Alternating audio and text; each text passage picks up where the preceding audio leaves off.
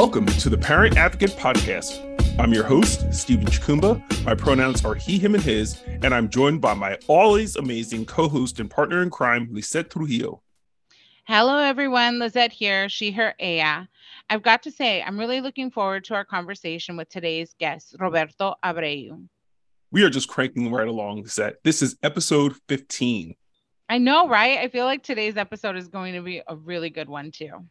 All right, folks. Welcome once again to the Parent Advocate Podcast. Let's get started. What's going on, Lisette? What's going on with you? So the last time we talked, I think I mentioned to you we were looking at houses. We put an offer in on house. It's exciting. All right. Yay. Congratulations. But now that, ledge session is over, we're also prepping for recess and like advocacy that has to happen during that time before session happens in January. So it's like happy things and then anti-trans legislation always looming. Even though we have a Democratic governor, how progressives are moving more towards being all right with transphobia. So we can't ever let down, right?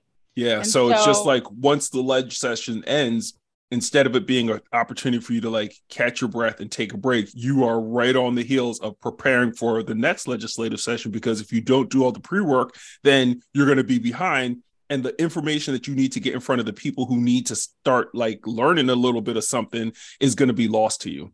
Yep, exactly. So it just feels like a never ending wheel of hell. I get it. And let's see. It was real hot. It was 112 degrees this weekend. Ugh. And so we visited family in Phoenix, which was hotter. But we went to the water park, and that salt water was good for the soul. Jose got a horrible, weird suntan burn thing happening. He fell asleep in an inner tube. Oh my God, I have to tell you this story. He fell asleep in an inner tube, but like half in, half out. And all of a sudden I see him scrambling, but he had fallen asleep and slipped in the water. No. And so his sunburn is like on his arms, right up, like arm, shoulder area where his arms were sticking out in the inner tube while he napped. I need pictures. I told him to make it a painting, like these little hands just hanging out of a yellow inner tube in the water. Oh, that's hysterical. But I hope he's okay. He's fine. He didn't drown. I was like, imagine if that would have been your way out. So that was our weekend, just trying to stay cool in this crazy ass heat. Dude, I know it. Insane, like literally. And did you see, we're going to talk about topics, but we're not going to talk about this topic. But I saw on BBC News, my sister sent it to me, that like all of these fish on the Texas coast, just like dead fish, floated onto the shore because the ocean is too hot to create oxygen. The ocean is too hot. I was reading something in, I think it was Time Magazine today, about like the Earth has reached a tipping point, and it's reaching or has reached the tipping point faster than scientists predicted. And so by like 2100, by the year 2100, the ocean's currents will have slowed so much that the ability to move and create climate will have come to an end, and we will be entering another ice age. Like, this is how dire the situation is. And I'm thinking 2100, that's like 77 years from now, I'll be dead. I won't even have to worry about it. But I'm thinking, will my kids still be here? No, Daniel will still be here. You feel me? And so I was just like, yo, just have a plan. Like, literally, Nicole and I are looking at bunkers. We're looking at bunkers, not for ourselves, for our children, so that the bunkers will be what we bequeath them, such that when the earth starts to burn or nuclear holocaust occurs or the air quality is so diminished that you cannot live above ground, you have some below ground, subterranean housing with stockpiles of food and air filtration and waste management and hydroponics, such that you can continue to stay. And I'm thinking, like, that is so dystopian and so fatalistic, but it's also doomsday prepping because you can't assume that these uber rich fucks who don't give a fuck about this country are going to do anything to safeguard the environment versus continue to aggrandize wealth by things like burning fossil fuels, things like eroding, the deforestation, things like polluting the waters, like any of those things that we should stop doing. These rich fucks aren't going to do because it doesn't make their shareholders or themselves wealthier. So why do it? Who cares about the minions? Who cares about the poor, unwashed masses? I can go to Mars. I can fly away and I'll be fine. I don't have to worry about it. So I have to share this random story with you. But one time, their family friend, when Obama won, they were like, our church, blah, blah, blah. They were like crazy Christians. And they were like, Obama, it says in the Bible that, blah, blah, blah, like some racist shit about like Obama was going to bring the rapture. And I was like, that's just racist, right? Like I was very upset about it. And so clearly, we're not really friends anymore. But anyway, needless to say, whatever. So I think it's really funny that that's like the go-to, like racist shit. Like they're always making up stories about the rapture when really their greed and hate is literally killing the earth. Literally. And setting us all up for like doom. Literally. Like pandemic, fucking fire in the sky with like red all the dust things. Clouds. All the things, Lisette, like literally all the things.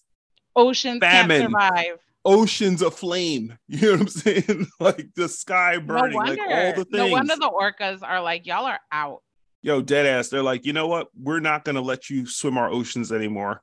We're going to take you and all your catamarans are going down. You can burn swim on land alone. Yeah. Okay, well, sorry. We went on a rant. Tell me what's going on with you. All right. So what's up with me? Oh, my leg tattoo. So I've been working on 2 leg sleeves. I have my left leg done, a big like traditional Japanese dragon, 4-claw dragon, pearls, moons, the whole 9 on the left leg. On the right leg, I have a tiger, reaching down towards like the water, coming out of a jungle, coming down from the mountain. So I've gotten the tiger, I've gotten some of the waves, I've gotten some of the banana leaves and foliage, but I need the mountain and the sun and the upper scene. And so last week, I think Friday or something, I had 8-hour session, got a lot of the right leg done. I'm supposed to be going back again this week to get more of the leg done because, once the outline is done, I can go back for the shading. And so that's my goal. I'm saying by the end of the summer. I don't know if it's really realistic, but I want to have both leg sleeves completed by the end of the summer. So I'm on my way. Jose and I are going to need to see you in shorts. Like, absolutely. Happened. Listen, I will be in those, what do they call them? The banana hammocks? Because I had to think about it. I was like, what is that? So you can see, because they come all the way up my thigh. So I need to show them off and I can't have anything blocking. So the Speedos are the only things that will give me the proper, coverage that I need to not have the naughty bitch showing, but allow both of my legs to be in Nike jogger shorts. Yes. So that's it. Stay tuned for more updates on the leg. As you know, I am a member of the cast of The Dads, the documentary movie of 6 fathers who went to the woods to talk about their gender nonconforming and transgender children. And we had a meeting with our director, the amazing Lucina Fisher, to talk about Netflix and the next steps. So apparently, word on the street is that the movie will be released in the fall, maybe September. And we are talking like, what's the press junket going to look like? What are the release activities going to look like? What is the next iteration of The Dads? Because everyone is on the same page that this is just a teaser. This little 10-minute thing that we did is just a teaser. And so there may be a full-length movie where they follow each of us in our respective hometowns with our families. There may be like a dad's reunion where we go to another, fishing or hunting spot and we talk about what's happening in the year plus since we've met last. There is like a whole nother like Queer Eye for the Straight Guy featuring the dads kind of programming. So there's all kinds of thoughts going into it. Apparently, Lucina's already pitched them something that they're interested in. So we don't know what this next iteration is like, but we do know that at the very least in the fall, the dads will be released and we will be doing some sort of promotional something with that, whether it's talking to press or actually getting in front of cameras, who knows, but it's coming. Super exciting. I learned more about the possibilities from you than I did from my own spouse. Come on. Who was like in it. Talk to me. You need to talk to me. All right? All of y'all, Rachel, Moriko, everybody needs to talk to me. I will give you all the information. All right. The only person who probably knows more is, or as much as I do, is probably Wayne, since it's like his idea. So, maybe he has more information than I do, but his wife may not know. When are y'all going to be besties? I'm waiting for that moment. It's happening. It's happening. Don't worry. D-Wade and I, we are going to be like this. Trust and believe. All right. I have already spoken it into the universe. And so it's going to come to fruition. I really want to be besties with Gabrielle Union. So I'm down for this. And Gabrielle Union is doing the damn thing. So let's not forget her as we talk about this family. So I told you last week that I was feeling some kind of way because I talked to my mom about taking the kids to Nigeria, and she was just like, yeah, I don't think you should do it. And so I said, kids, talk to grandma. She said that she doesn't think it would be a good idea for you to go to the village. And they're like, well, we don't have to go to the village. Problem solved. Okay. So we can just go to Nigeria because it's only in the village that anybody has any issue because they are the only people who know anything about anything. But everywhere else, he's just an anonymous dude. And so they're like, yeah, we want to go to Nigeria. We don't have a good time. We don't need to go to the village. And I was just like, I'm down with y'all. So trip is on. Pick the dates. Got the tickets. So 2024, January, we're out of here. 10 glorious days of chilling in Niger. So looking forward to that. I mean, pitch for you. You should tell Lucina. I like that. Talk about this like really like document like how you can't go to the village. Document the ways in which the harms of anti-trans sentiment is so wide sweeping that here's another layer to intersectionality. I love it. I'm going to give you executive production credit if in fact she picks up that idea. Tell Lucina, no, I'm serious. No, I like it. I think it's a great idea. And yeah, we have until January to actually put something together. So, hey, beautiful footage of grandma and Hobbs. Like, I see it. I feel it. I want to watch it. Yes. Okay. So final thing, and we're going to get to today's topics, but I definitely wanted to talk to you about this documentary on HBO that I watched called The Stroll. I'm not sure if you've seen it, but it is a documentary about the history of New York's meatpacking district. And it's told from the point of view of several Black and brown transgender sex workers who lived and worked there. And they really talk about the violence, the corrupt policing, and the gentrification that really led to the movement for transgender rights in New York and across the country. And it's really, really poignant to see the footage that was taken.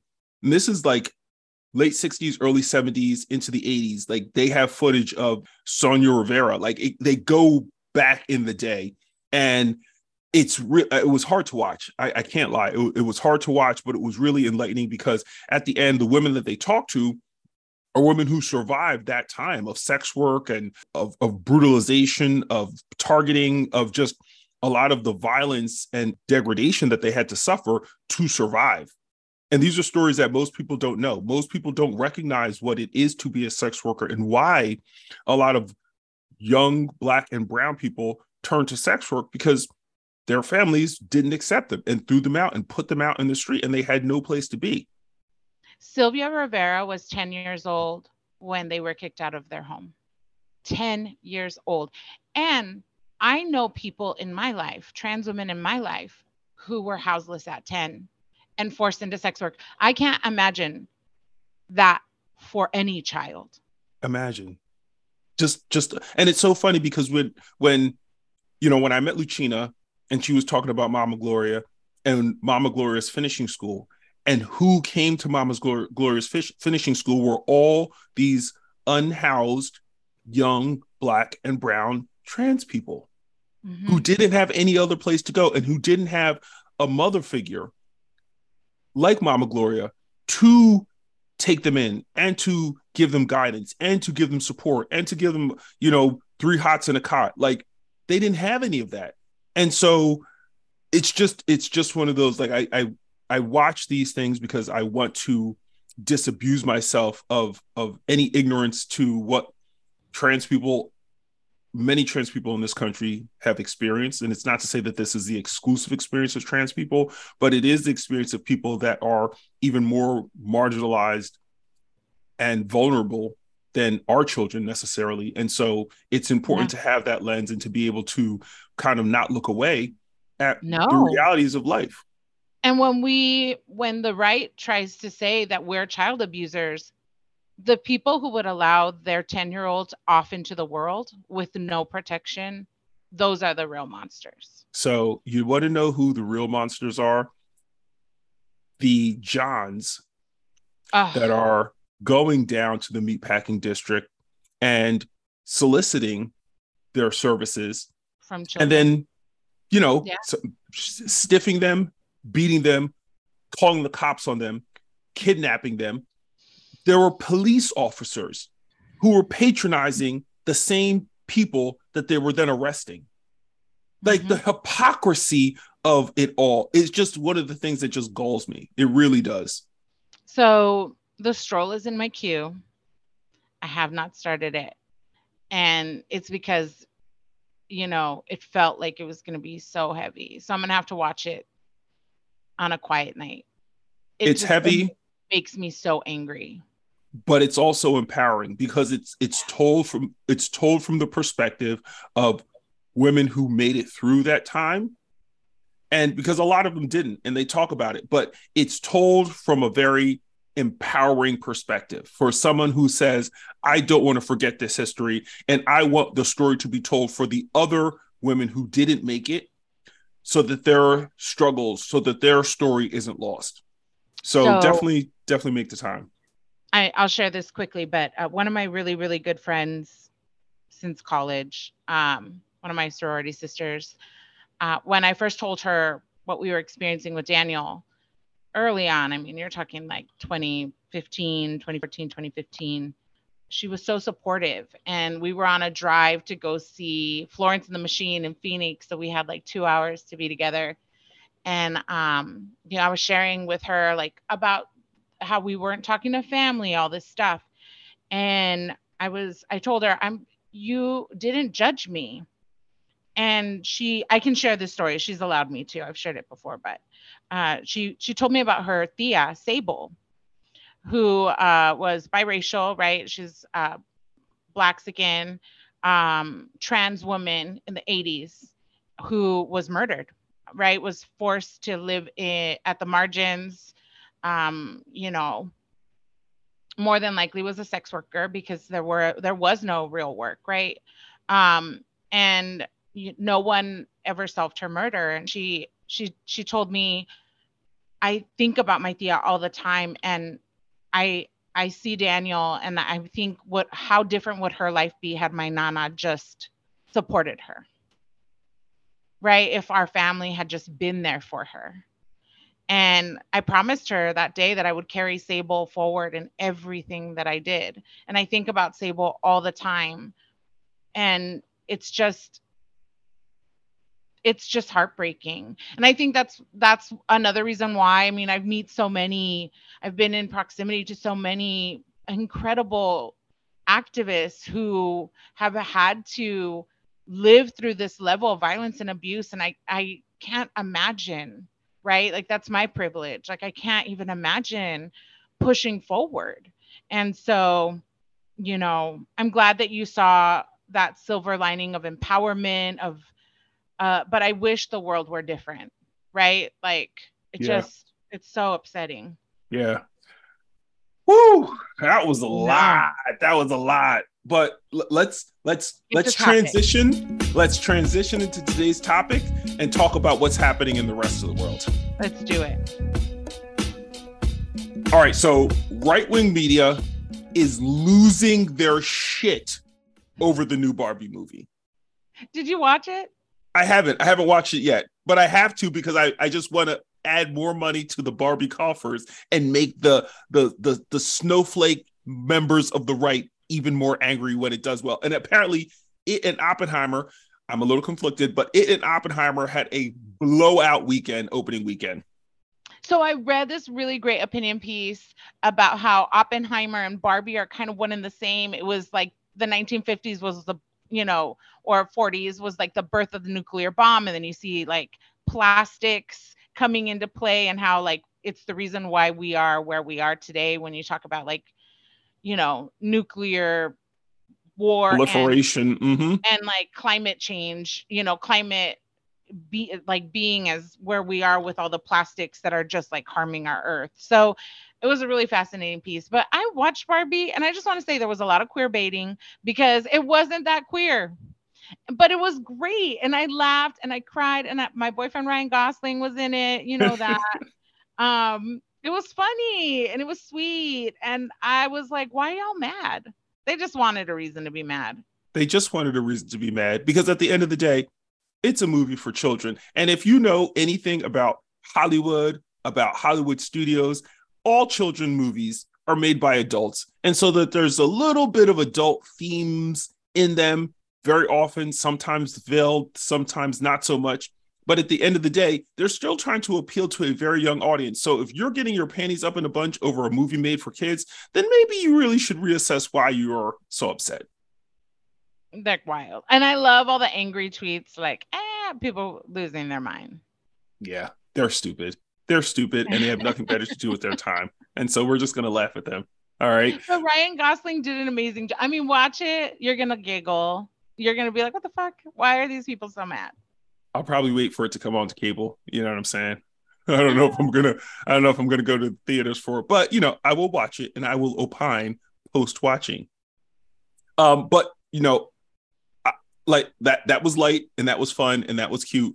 But Governor Youngkin in Virginia has been rolling back policies for transgender students in the states, and I am like at wit's end with this dude. Listeners, parents of trans people, understand that parental rights is a dog whistle used when public schools were desegregated, and it is a dog whistle and an opening for racism and fascism when they use it against trans people today. That's all I got to say. And just for folks who don't know what we're talking about, before Governor Youngkin rolled back the policies for transgender students, essentially, schools are safe places for trans people. Trans people can share their identities, they can share their names, they can share their pronouns with teachers, and teachers are not required to disclose that to parents. Students can use bathrooms that comport with the genders that they see for themselves. Students can participate on sport teams that align with their gender. These policies in Virginia are being rolled back under the guise of parental rights. And that's nonsense. And I want to say pre-2015, that wasn't the case. So those freedoms came through lawsuits and pain and suffering of trans youth and their families putting themselves on the line or to fight against inequality. So like, it hasn't been forever. We're talking about like a window of 7 years. But it's just like affirmative action being rolled back because we cannot have race-based preferences that violates equal. Shut up. Just shut your freaking mouths, because you cannot take the historical context that underpins the reason these laws came into being and use them as the basis for why they can no longer be in place. That's utter and complete nonsense. But now I'm getting off topic and I don't want to get upset. So we're just going to keep moving and talk about something else that's going to anger you. Like Twitter claiming a reduction in hate speech on its platform ever since Elon fuck took over. They live in alternate, like non-factual realities. All the experts disagree. Anyone else who's been tracked hate speech on the platform has been like, what shit are you smoking? And can I have some? I mean, I like, how do you wake up in the morning and just like ignore facts? Well, if you ask Kellyanne Conway, alternative facts. Alternative facts. I like walked right into that one. I was like, how do you live that life? That's how. Shame on you. That's how. They're all alternative facts. For every point, there's a counterpoint. Lisette, I have this Google Alerts filter that's turned on and it just tracks certain things. And one of the things is just like, transgender women. And somehow I got into this site called something like The Patriot or The New Patriot. And in The New Patriot, it gives you tips on how to argue with people on the left. All right. When you went into far right I internet. didn't know what you it was. You didn't know about The Patriot? Oh my goodness. So I go in and it's got 5 tips on winning an argument with somebody on the left about transgender people. And the first one was like, don't use the term gender affirming care. Call it what it is. Call it double mastectomy. Call it vagioplasty. Call it phalloplasty. But it was like, use the medical terms and don't soften it by calling it gender affirming care. Oh my God, I can't even remember what they are, but it's like they have a whole set of like tips on how you can be an absolute douchebag in an argument. I am telling you, this is where the right beats us every time. They arm everyone with messaging. Yeah. I was surprised. Literally where they beat us all the time. I mean, I'm not, because I look up I'm like immersed in all of this, especially because we're always fighting anti-trans legislation. You have to know what's happening on the right. And so there are packets that you can go online and get about how to talk about parental rights, how to start your own movement in your local area. Like, they feed people with such ease the how-to. Yeah. Actually, they actually just did, like, Heritage just did a whole conference. I shared it in my stories. I'll send it to you, about like, if they win 2024, they already have like a rollout strategy plan for how to educate people on like literally removing our rights even further. It's insane. And this is where I wish, like, sometimes I wish I just didn't fucking know, because life would be less terrifying. Yeah. It's horrible. Yeah, it's horrible. And since we're going down this horrible path, did you hear about the cis woman who was killed by a man who thought she was trans? A Michelle Peacock was killed by a Tommy Earl in Indiana because Earl thought Peacock was a man acting like a woman, and so he killed her. Stephen, when I read that, I was like horrified, because Black women have been experiencing violence since the beginning of this country. And now, because of the hate that they've created against trans people, it's not even safe to be a cis Black woman in this world, right? Let alone be a trans Black woman in the world. Like, violence is such a white supremacist tool, and people refuse to acknowledge that. There was another incident in Oregon where a cisgender man was killed defending a transgender colleague. Colin Smith was killed by Ranique Jackson after being confronted about touching their colleague when he was stabbed repeatedly. No, it's just heartbreaking. It's like a parent's worst nightmare.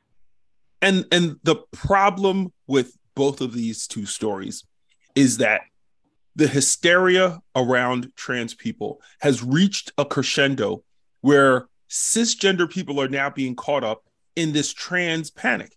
This individual killed this woman because he thought that she was a man pretending to be a woman. This was just a regular Black woman living her life. That this man felt that he had the right to kill her because he thought she was trans. You know, Ronique Jackson killed Colin Smith because he felt like he had the right to touch this transgender colleague of Colin's and was so incensed that someone would defend her that he killed them. Like, this doesn't make any sense.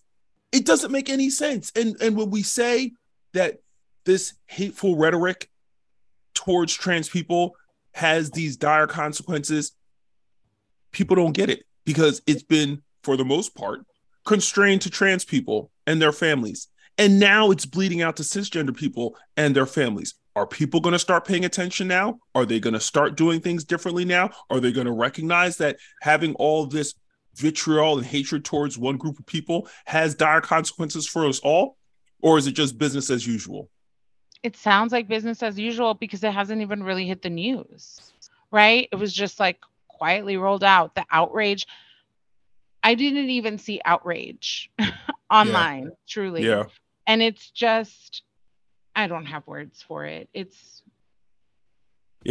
hard. It's hard. But enough about the happenings in the world. Let's get to today's guest, shall we? Let's do it.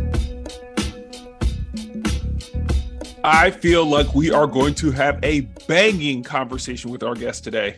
Roberto L. Abreu is an assistant professor of counseling psychology and the director of the Collective Healing and Empowering Voices through research and engagement in the Department of Psychology at the University of Florida. He is also an affiliate faculty in Center for Latin American Studies and the Center for Gender, Sexuality, and Women's Studies Research at UF.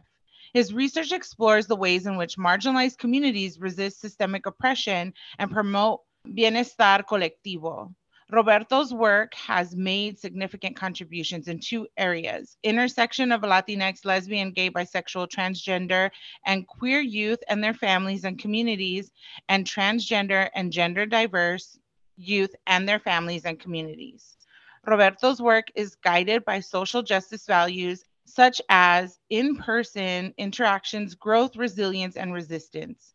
His work can be found in top-tier academic journals, as well as featured in news outlets such as NBC News and BuzzFeed. Everyone, please welcome Roberto Abreu to our show. I'm so happy you're here.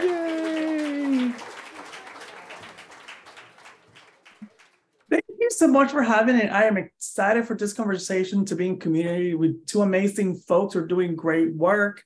So I look forward to this time together. Thank you. We're so happy to have you here. So, Roberto, the work that you're doing is really incredibly important. When Lisette first raised you as a potential guest on our show and sent me your bio, I was just like, oh my goodness, this dude is really doing some serious critical work considering where we are as a country. But I really want to know what drew you to looking at systemic oppression through an academic lens. Like, why was that important to you? Yeah, well, thank you for the question. Yes. And I guess I'll start by saying, for good reasons, a lot of times academic will get this like rep of like, you're just in the ivory tower doing this work and nobody can relate to it, right? And I think a lot of times that it feels like that. What I think my work does, and where I like to make, I guess, a contribution, is to be able to, bring to light and be in community with folks, and kind of like bridging that academic and community piece, right?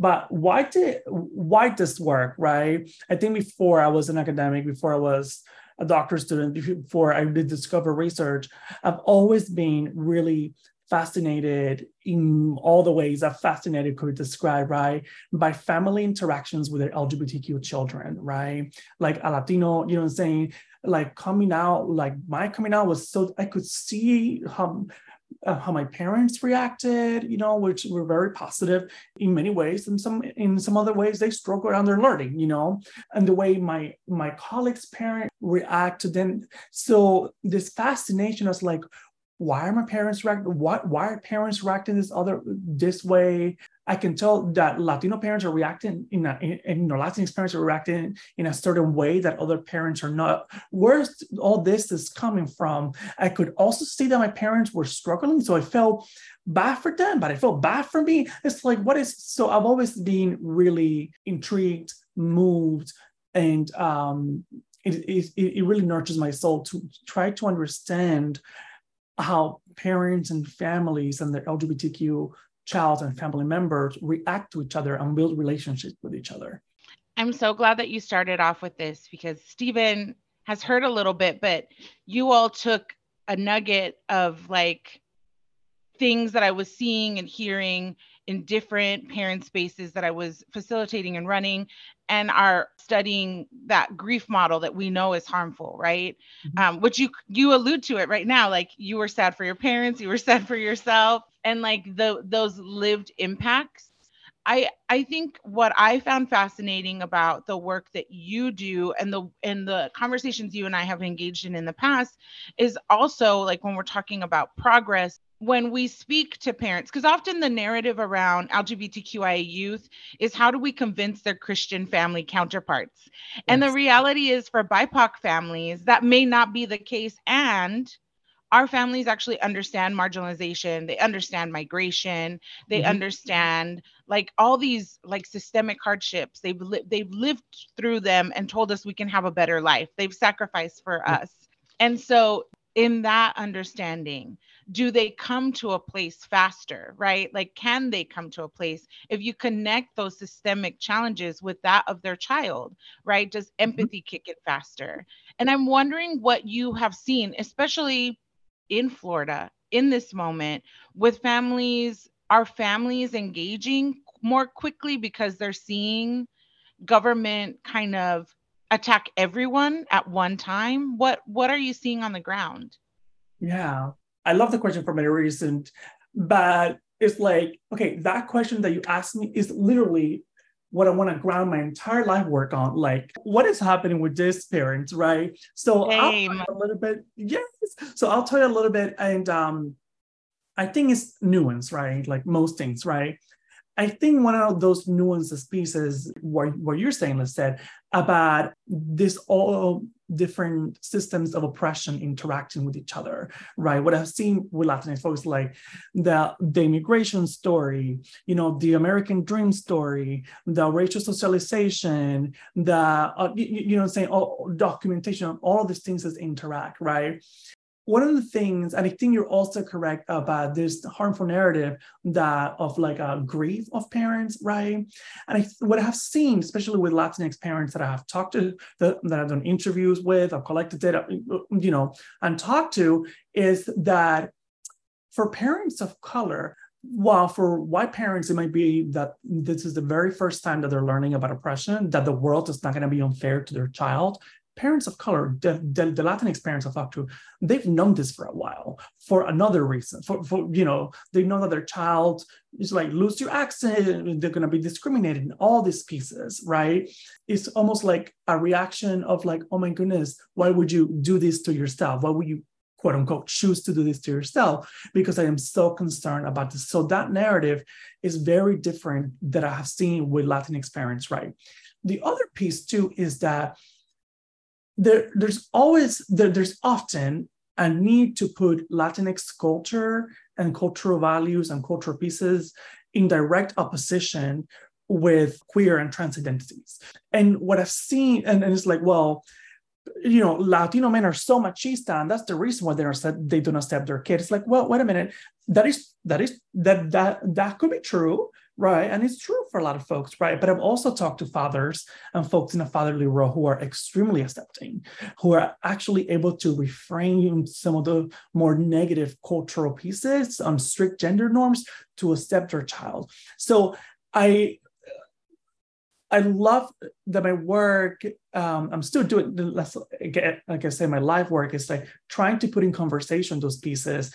And actually, if Latinx parents, Latino parents can see how those cultural pieces actually can help them get to a faster place of acceptance. Like they have an upper hand here. They have this rich cultural pieces that they can use.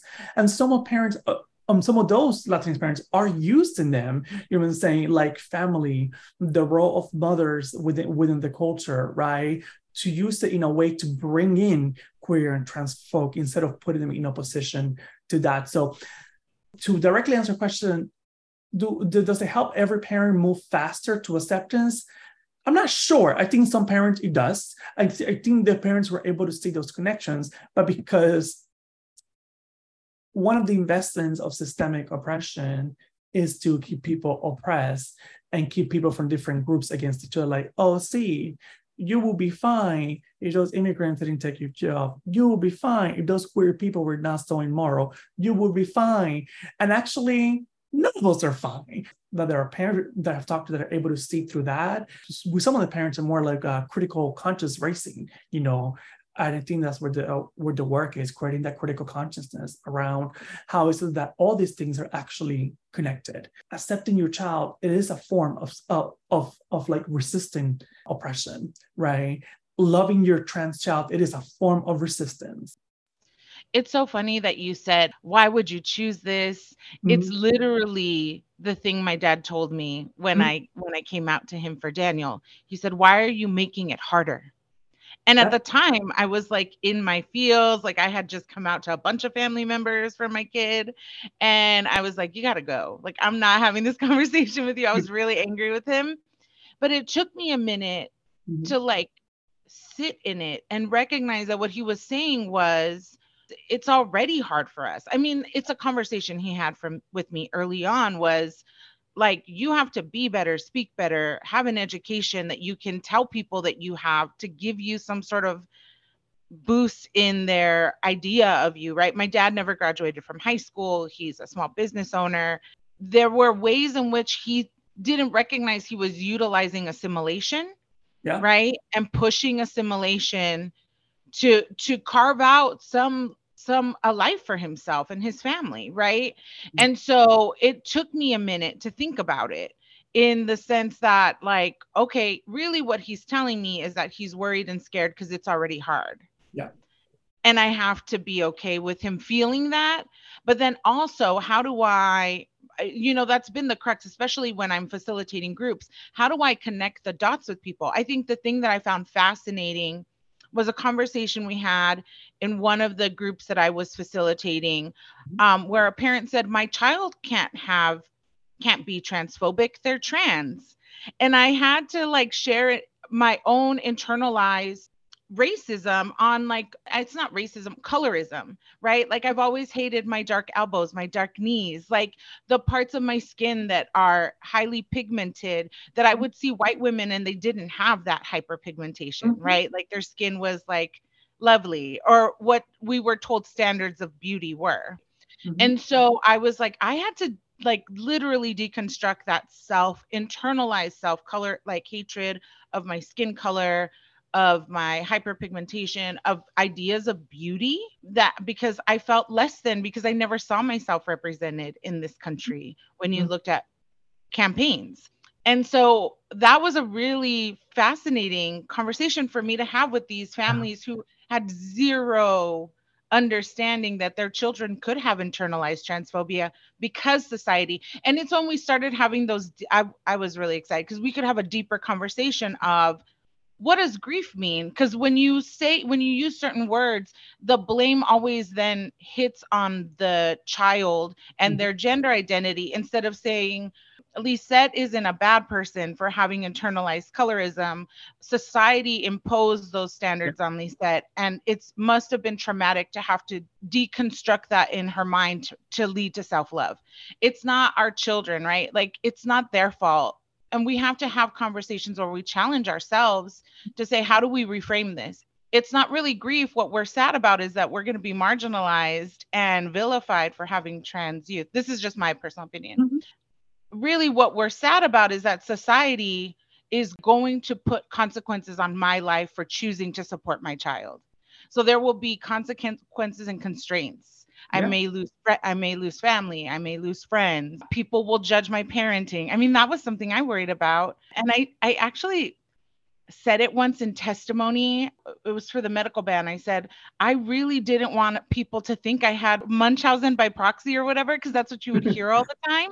Yeah. And I was like, people are going to judge my parenting if I support my child, and they're going to say that I'm trying to make. I actually had a friend who I'm not friends with anymore say that I made Daniel transgender so I could be a victim. You know, these are things that our parents are navigating. And you know, I was in the shower today and I was like, we get a lot of applause for doing the bare minimum. And often we center ourselves in the journey. And really, the reason why we're like, we're doing what we're supposed to do, but really it came at the expense of our children pushing us for years so that they could shine brightly. You know what I mean? It came at the expense of someone else telling us over and over again that they could not exist in the world in which we defined them. Yeah. And they couldn't define themselves. And so, like, I think about this all the time. And now is there a question in here, Lisette? There isn't. These are conversations I have with Roberto. I'm so sorry. But like, no, I mean, I'm sure you have these mind dumps. So I will lead it into a question. These are my mind dumps when I'm showering or thinking about how to facilitate or thinking about where I want to lead the conversation. What are like 3 of them for you that you're just like, oh, this is the thing I think about all the time? Yes. Thank you for sharing that. So I'll share something and then I'll answer directly a question, something related to this, right?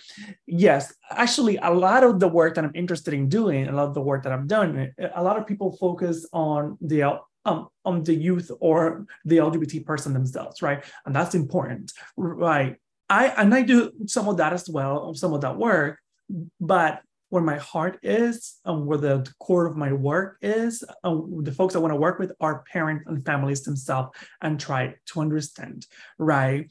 Because there is a different narrative here that I want to understand for all the reasons that you mentioned, right? About the grief narrative and all those pieces, right? Like, I really want to understand, like, what is happening with this parent? Because the other piece is, like, parents are not talking to their child and vice versa. So it's not to invalidate the other person's feelings, right? If you say something that is offensive to your child, that should be addressed and you should be held accountable to that. And there's tons, I'll speak for myself, of misconceptions I had about what my parents were thinking, that through my work with parents, with Latin parents, like, oh, I wonder if my parents were actually thinking that other way that I had no idea about. So, and that is also, just to name it, a function also of the oppressor and to keep us literally from talking to our kids, and to each other, period, including parents talking to their kids about how they feel, who they are, because the oppressive narrative is so strong that we go to that. We enact those experiences of trauma that we've had and we continue to have, right? So with that said, questions that I have are or things that I think about, especially from the parents' perspective, is like, how is it, I don't have the answer to this, like I said, I think it's my life work, right? What is it going to take for parents to understand that piece, that systemic piece that you were talking about, that dismantling and reframing that narrative, right? Because it is hard. What would it take for a parent to say, like, for example, when parents say, I'm sad, I'm all these things, I actually believe it. But one, do you need to communicate that to your child? Is that healthy for your child for you to communicate it that way? It's like I really want you to work on those feelings, but it might not have to be in front of your kid. Like, I think you should absolutely work on those feelings. I think it is probably healthy in the long run for your child as well, for you to work through those feelings, but it has to be in a way that further makes your child feel guilty for being who they are. I think coming from a place of love and caring, I think it's important. I think when we tell parents, like, see what you've done to your child, I don't know that helps, but I do think parents should be accountable, you know what I'm saying, for the narrative that they put up or not, you know what I'm saying? So I wonder about that. How is it that we communicate that to parents. Like, of course you feel sad. You've lived in a world that have told you that queer and trans kids and people are not quote unquote normal. This is something to be fixed. This is something to run away from. If you're a good parent, you wouldn't let this happen. So of course you feel that way. It makes sense when you feel that way. Like, I believe when you feel that way. And how do we deconstruct it and think about it and talk about it in a way that does not further alienate your relationship with your child, and it actually starts to create some healing between you and your child, and between you and the community and this community. I'm with you. I'm like, let's blame the oppressor, not your child. Let's talk about that's why you're sad. Let's blame the oppressor. So it's interesting because before we started the podcast, before Lucette joined, you and I were talking about like what it was like to be a professor studying systemic racism and systemic issues in a place that is currently, and has been for some time, one of the most repressive places to live in this country. And I'm talking about Florida. And you studied it in Tennessee, and you studied in Kentucky, and you've been in places where you've seen these systemic issues crop up time and time again, impacting the most vulnerable members of society. And not only are you kind of a witness to this, you've actually been personally impacted by the way in which these policies in states like Florida are affecting families. What is that like to be an academic who can see what's happening and is trying to help educate other people, but as an individual is personally being impacted by the way these policies are actually injuring families? What is that like? Oh my God. Do we have 3 hours? No, I'm kidding. I don't know if we do, but making a comment that a colleague of mine said the other day, it's like, oh my goodness, how does it feel to be like, what is it, like a scholar activist on the front line? And I'm like, okay, I don't think I've ever seen myself as such, but you're right. By default, my goal of being an academic and understanding family was like for families to come together and understand each other. And I knew the systemic oppression was happening, but when I was there, I was like, well, things are getting better. So we can move to a place of like more healing. And this is great. I can focus with families. And I was like, so I've never seen myself as like this radical researcher activist by default where I am and the work that I do. I don't think that I set out to be a radical research activist, but I'm positioning there just by the work that I do. So I'll give you some examples of things that have happened, and then my analysis and observations that I have had about that. It's the largest national study with parents of trans youth. Almost immediately after we released the survey, we started to get like pretty aggressive emails by very well-organized anti-trans organizations. I mean, and I'm not talking about people saying like, you're a bad person. Like, okay, we've heard that before. Like, I've been told that many times. I'm talking about very well-organized emails, targeted emails that were sent to higher ups in both of our universities, the governor's office. Long story short, many things happened in between. There was an investigation of my IRB. There were a lot of conversations happening, right, with my university. And universities are very political in nature, right? Some people, I cannot say that some people were very supportive. Some people were not. Some people were like, well, this is what it is, type of thing. So that has happened. I don't know if you remember, I forgot the actual number, but the bill that passed that we cannot teach things like white supremacy, or when I mention those things, whatever. My syllabus got reported 2 times. So here I am having for mentioning things like white supremacy or like heterosexism, and for mentioning systems of oppression in my syllabus. And here I am having more meetings with people at the university about why do I do that? I'm like, not to be an asshole, but I don't know if I can say that, but not to be rude, but and I'm not a person who pulls a rank or anything, but like, you hire me to do this job and have a PhD in this area. So I don't know what the answer to your question is, other than I have the expertise to do this that you hire me to do. Like, I'm confused about these questions, So anyways, and I think through it all, so we stick with the survey. We stick with the survey, right? We took precautions and we put some things in place. I stick with my syllabus, and I will continue to stick with my syllabus and the things that I teach. Because part of it is the scare tactic. And then part of it is also the very tangible things that they're putting in place. Here is my analysis on some observations that I've had. One of the sad but also refreshing things that I've been taking notes of, little notes. I have a notebook of things that happened and here and there and things how being in this meeting made me feel or whatever. I've seen a shift in academics, a disappointing shift in people who I thought did care about the work, right? Who it's not cool to do the work anymore. They're not doing it, right? And I want to be mindful about saying this. There are some people who could really lose a lot. But so I could understand why some people are like, shit, maybe just let me tone it down a little bit, because they might be queer and trans themselves, a person of color. But I'm talking about people who were allies or whatever they call themselves, and are now saying things like, maybe we shouldn't use the word diversity anymore in our syllabus. Maybe we shouldn't say these things anymore. And it's like, I'm watching, many of us are watching, and it's like, okay, I can see who you are. I can see who you are. I can see who you are. And I can see who you are. So I think if I find a silver lining, it's not a silver lining, something is like, it's giving me, I'll speak for myself, a lot of evidence and a lot of who's actually in my corner, but not just in my corner, who is actually in the corner of like trans kids and BIPOC folks. Honestly, one of the buffers have been being close to family. Probably maybe the reason I haven't left Florida. You know, my parents are here in Florida. My husband's parents are here in Florida. And we have an 8.5, almost 9-year-old.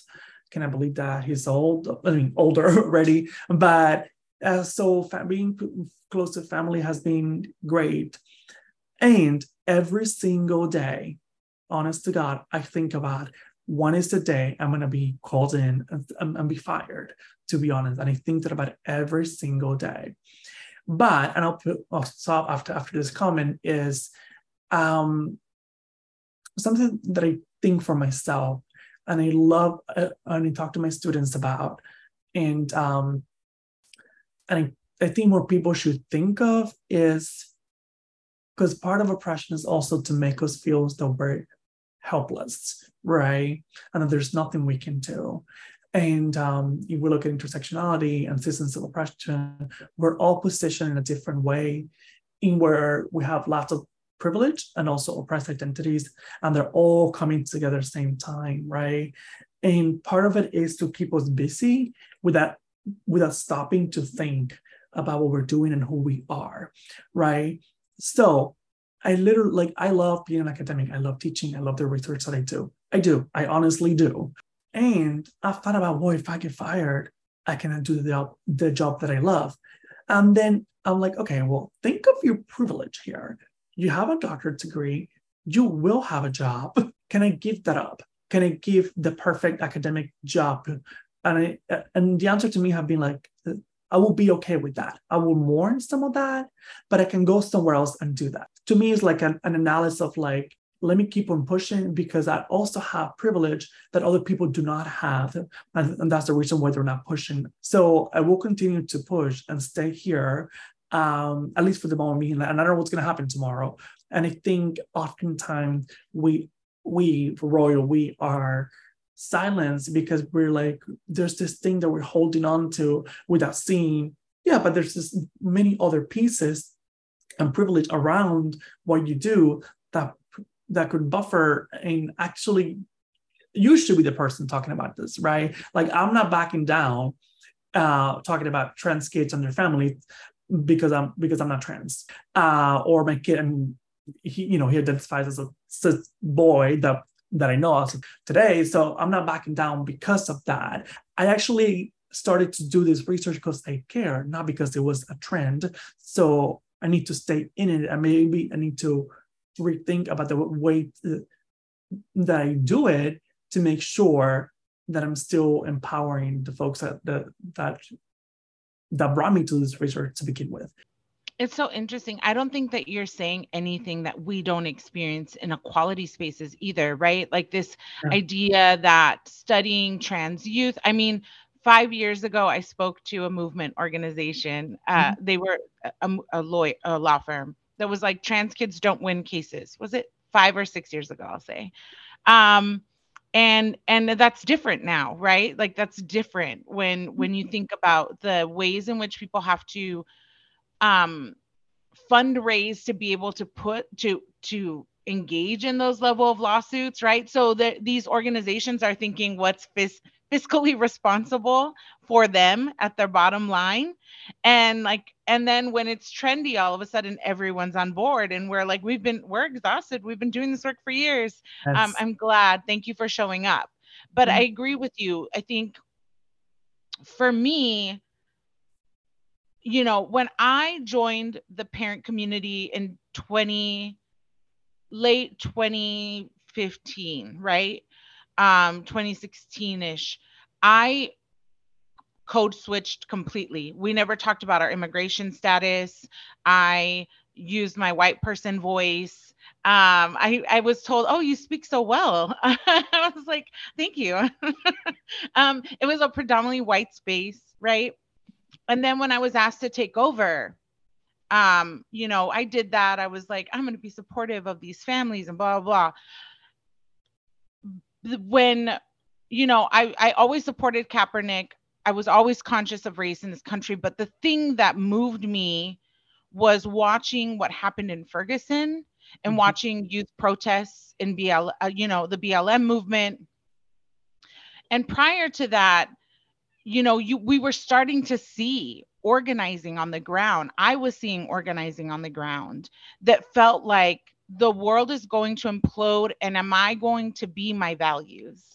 And sometimes I fail at them, right? Like I'm not perfect. I fuck up all the time.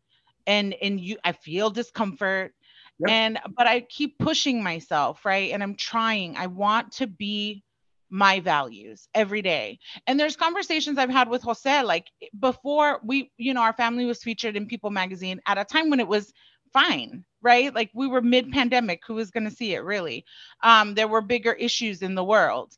But I remember telling Jose, like, what if this harms our business, right? And every time I've said that, Jose has reminded me. He says the same thing. He said, if we don't do this for Daniel, he'll be forced to do it alone as an adult. And that's our responsibility. And so, like, who are we in this moment when we feel afraid and we feel like we're going to lose the lives that we've wanted to build? We have the right, as Black and brown people in this space, we have the right to want to build a life for ourselves too, just like white people have had a gajillion years to do for themselves and their children, and to build a legacy where our children don't have to start from the bottom all over again to build a life.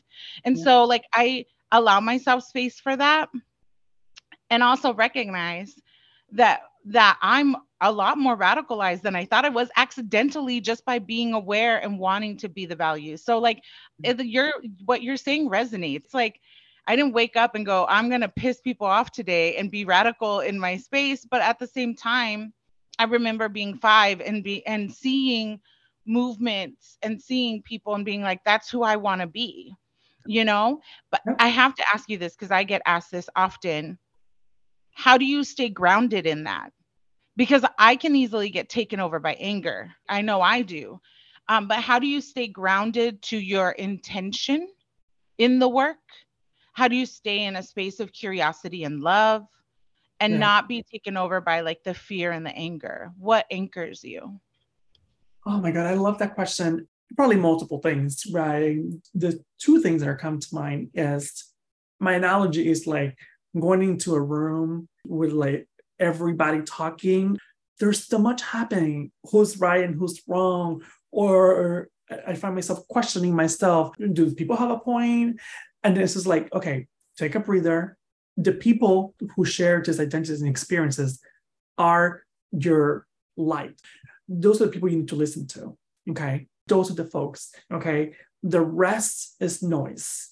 There's a purpose, right? So listen to that inner voice. Listen to the folks whose experiences are being marginalized, whose experiences are being targeted.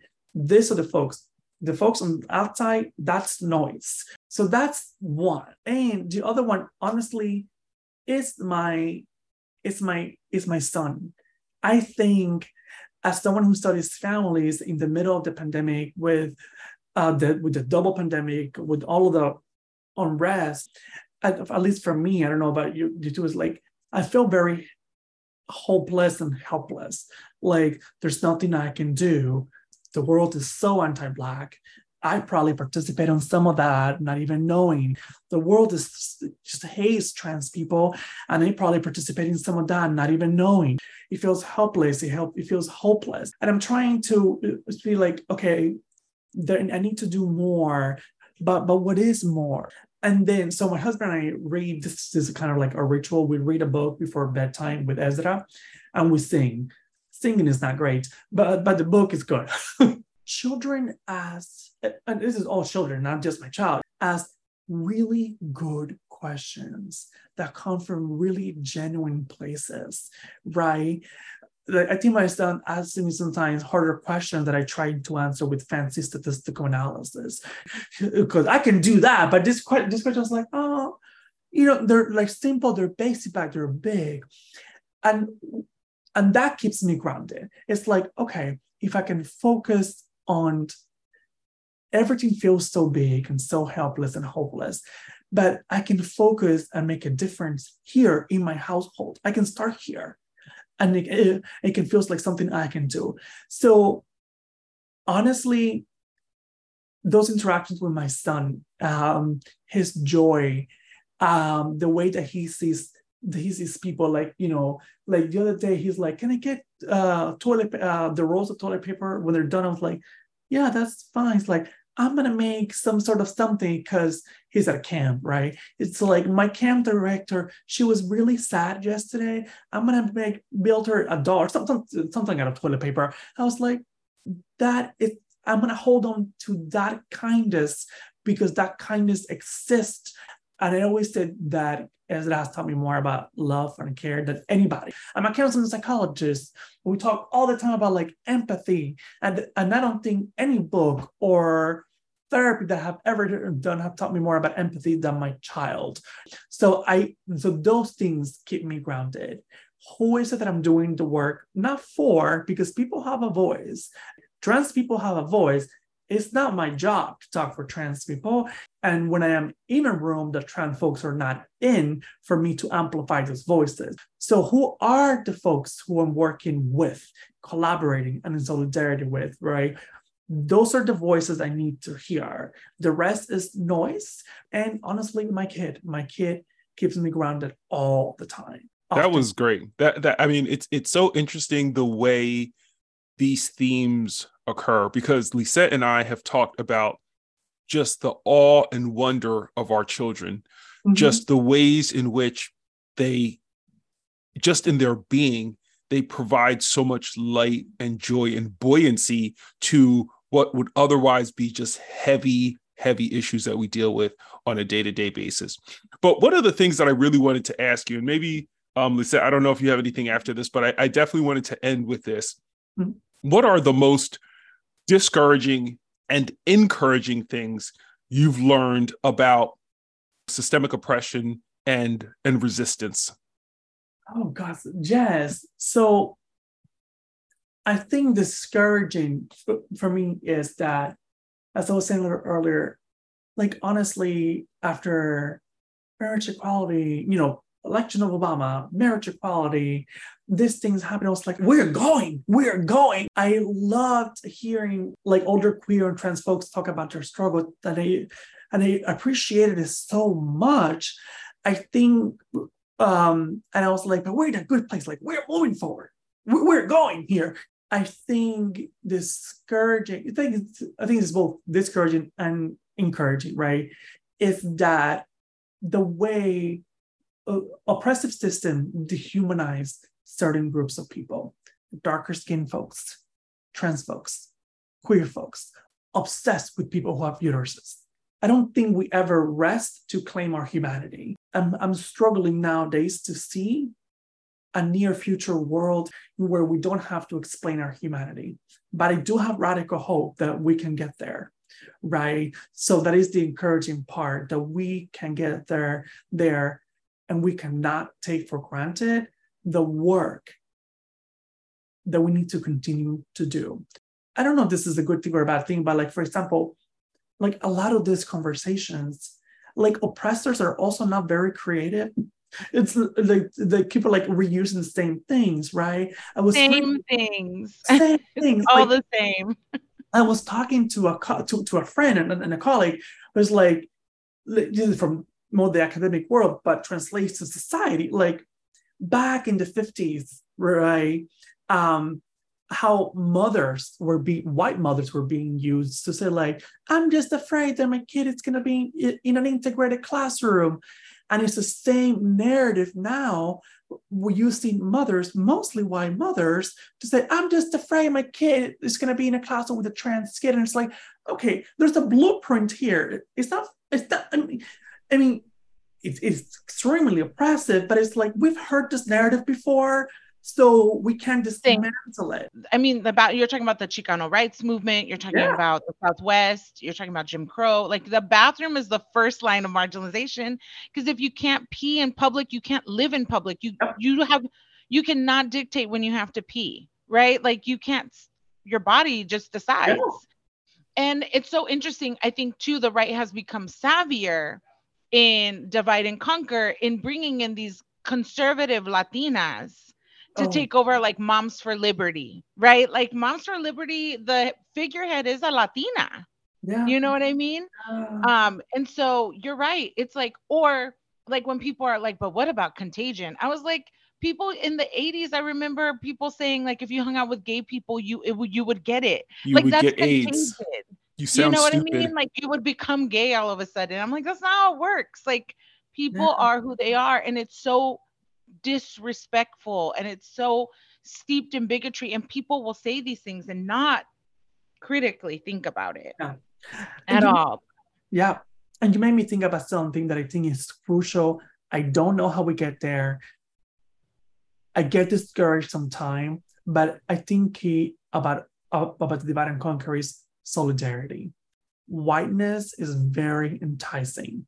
The idea of whiteness is very enticing. And the closer we are to it via our skin tone, via our experiences, whiteness is enticing. Cisnormativity is enticing.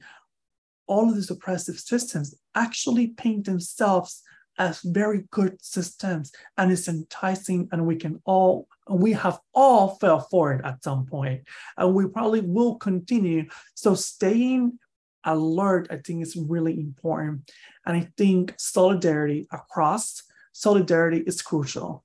We cannot talk about anti-queerness, we don't talk about anti-transness. We cannot talk about anti-transness if we're not talking about anti-Blackness. I mean, these things have got to be connected. There's a common thread, but we're still disconnected from ourselves because it only serves these different systems and the oppressor, right? So I think solidarity is the answer, and it is always being the answer. I saw this quote from Ibrahim Kendi, who says, I'm paraphrasing, the homophobes, transphobes, and the racists are united. We have to as well, or something like that. It's like, yes, like the right has found a really good coalition. Like, to give something to the right, is that they are quick, they organize, and they know what they want. And many times, us, the liberal, to just use a word or whatever, we're like, well, but maybe this group doesn't fit in this group. They figured out to come together and target all of us. Then we all need to come together and in solidarity and target response. Yeah, and that's really the hard work, because Jesus isn't white Jesus. I'm gonna say white Jesus is an easy unifier, right? Like that's easy to utilize this idea of spiritual or religious, dogma. Mm-hmm. And the challenge, I think, for progressives, liberals, radicals, abolitionists, is how do we create a world that is truly free and inclusive, allowing for freedom of diverse thought? because that is true freedom, right? It's like when you talk about feminism is allowing somebody to be a stay-at-home mom and not judging them for those choices, Right. as you do the super sexualized paradigm on the other side, right? Like these things must exist in a true free society. You are always on my list of like who I want at a dinner party. This has been an amazing conversation, Roberto. I wish we could go on and on, but we have to get to today's Allies and Assholes. So thank you so much for joining us. And let's get to our next section. Now it's time for our recurring segment, Allies and Assholes, where we highlight individuals or groups who are supporting the LGBTQIA community on the one hand and call out straight up assholes who are trying to move us all backwards on the other. Lisette, who are we talking about today? Our ally of the week is former NBA player, legend, and Arizonan Charles Barkley. Charles Barkley went off on the Rednecks, who boycotted Bud Light for their support of trans influencer Dylan Mulvaney. He bought a round of Bud Light for the patrons at a bar in California and said, if you're gay, God bless you. If you're trans, God bless you.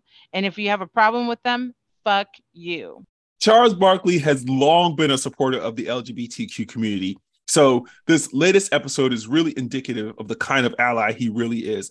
And I really just love how vocal he is. Like, Charles Barkley gives zero fucks, and I'm here for it all day. And this is why Sir Charles Barkley is our ally of the week. Yay! All right, congratulations to Charles Barkley. Now on to our asshole of the week. Our asshole of the week this week is CNN. CNN aired a segment last week regarding the fallout from the Bud Light Dylan Mulvaney issue. And in reporting that could have aired on Fox News, CNN's national correspondent, Ryan Young, spoke to people about having LGBTQ plus issues shoved down their throat. He shared views from a grandmother about children being supposedly influenced by trans collaborations and misgendered Mulvaney during a live report. Really, CNN? You're not going to do anything about Ryan Young? We're going to just have to watch his ugly ass, crusty ass face on CNN? Still, I'm not watching that channel anymore. This is just another example of how the left and progressives are becoming all too comfortable with transphobia. That's so true, because being LGBTQIA is not something that other people are influenced to being. There's no contagion. That concept of contagion isn't real. Nope. And I see what you're saying about what's happening in progressive spaces, because instead of them stepping into the breach and saying, no, we're going to combat fallacy with facts, we're going to combat opinion with truth, they're just going along to get along. And their reporting is substandard. Like, that's my thing. Like, you're a live reporter on CNN, supposedly one of the most reputable news outlets in the country, I dare say the world. And this is the type of reporting you're allowing on live TV? I mean, CNN's been like a New York Times for a minute. It's true. And this is why CNN is our asshole of the week. Boom. Girl, bye. Well, that's our show for today, folks. I want to thank today's guest, Roberto Abreu, for spending time with us today. And of course, I want to thank my always amazing, down for whatever co-host, Lisette Trujillo, for rocking with me today and every day. Steven, you know I got you. So I couldn't do this without you, your humor, your kindness, and thoughtfulness around how to talk about these issues. And of course, we couldn't do this without all of you, our listeners. So thanks for tuning in to the Parent Advocate Podcast. And as usual, please be sure to like, subscribe, follow, and do all the things to stay up to date with everything we're doing here on the Parent Advocate Podcast. Bye. Bye. If you are thinking about harming yourself, get immediate support. Please reach out to the Trevor Project and connect to a crisis counselor 24/7, 365 days a year from anywhere in the United States. It's 100% confidential and 100% free. You can get help at thetrevorproject.org. If you'd like to support any of the organizations working actively to support LGBTQ people, please visit the ACLU at action.aclu.org or the Human Rights Campaign at hrc.org. You've been listening to the Parent Advocate Podcast. Tune in again for another episode.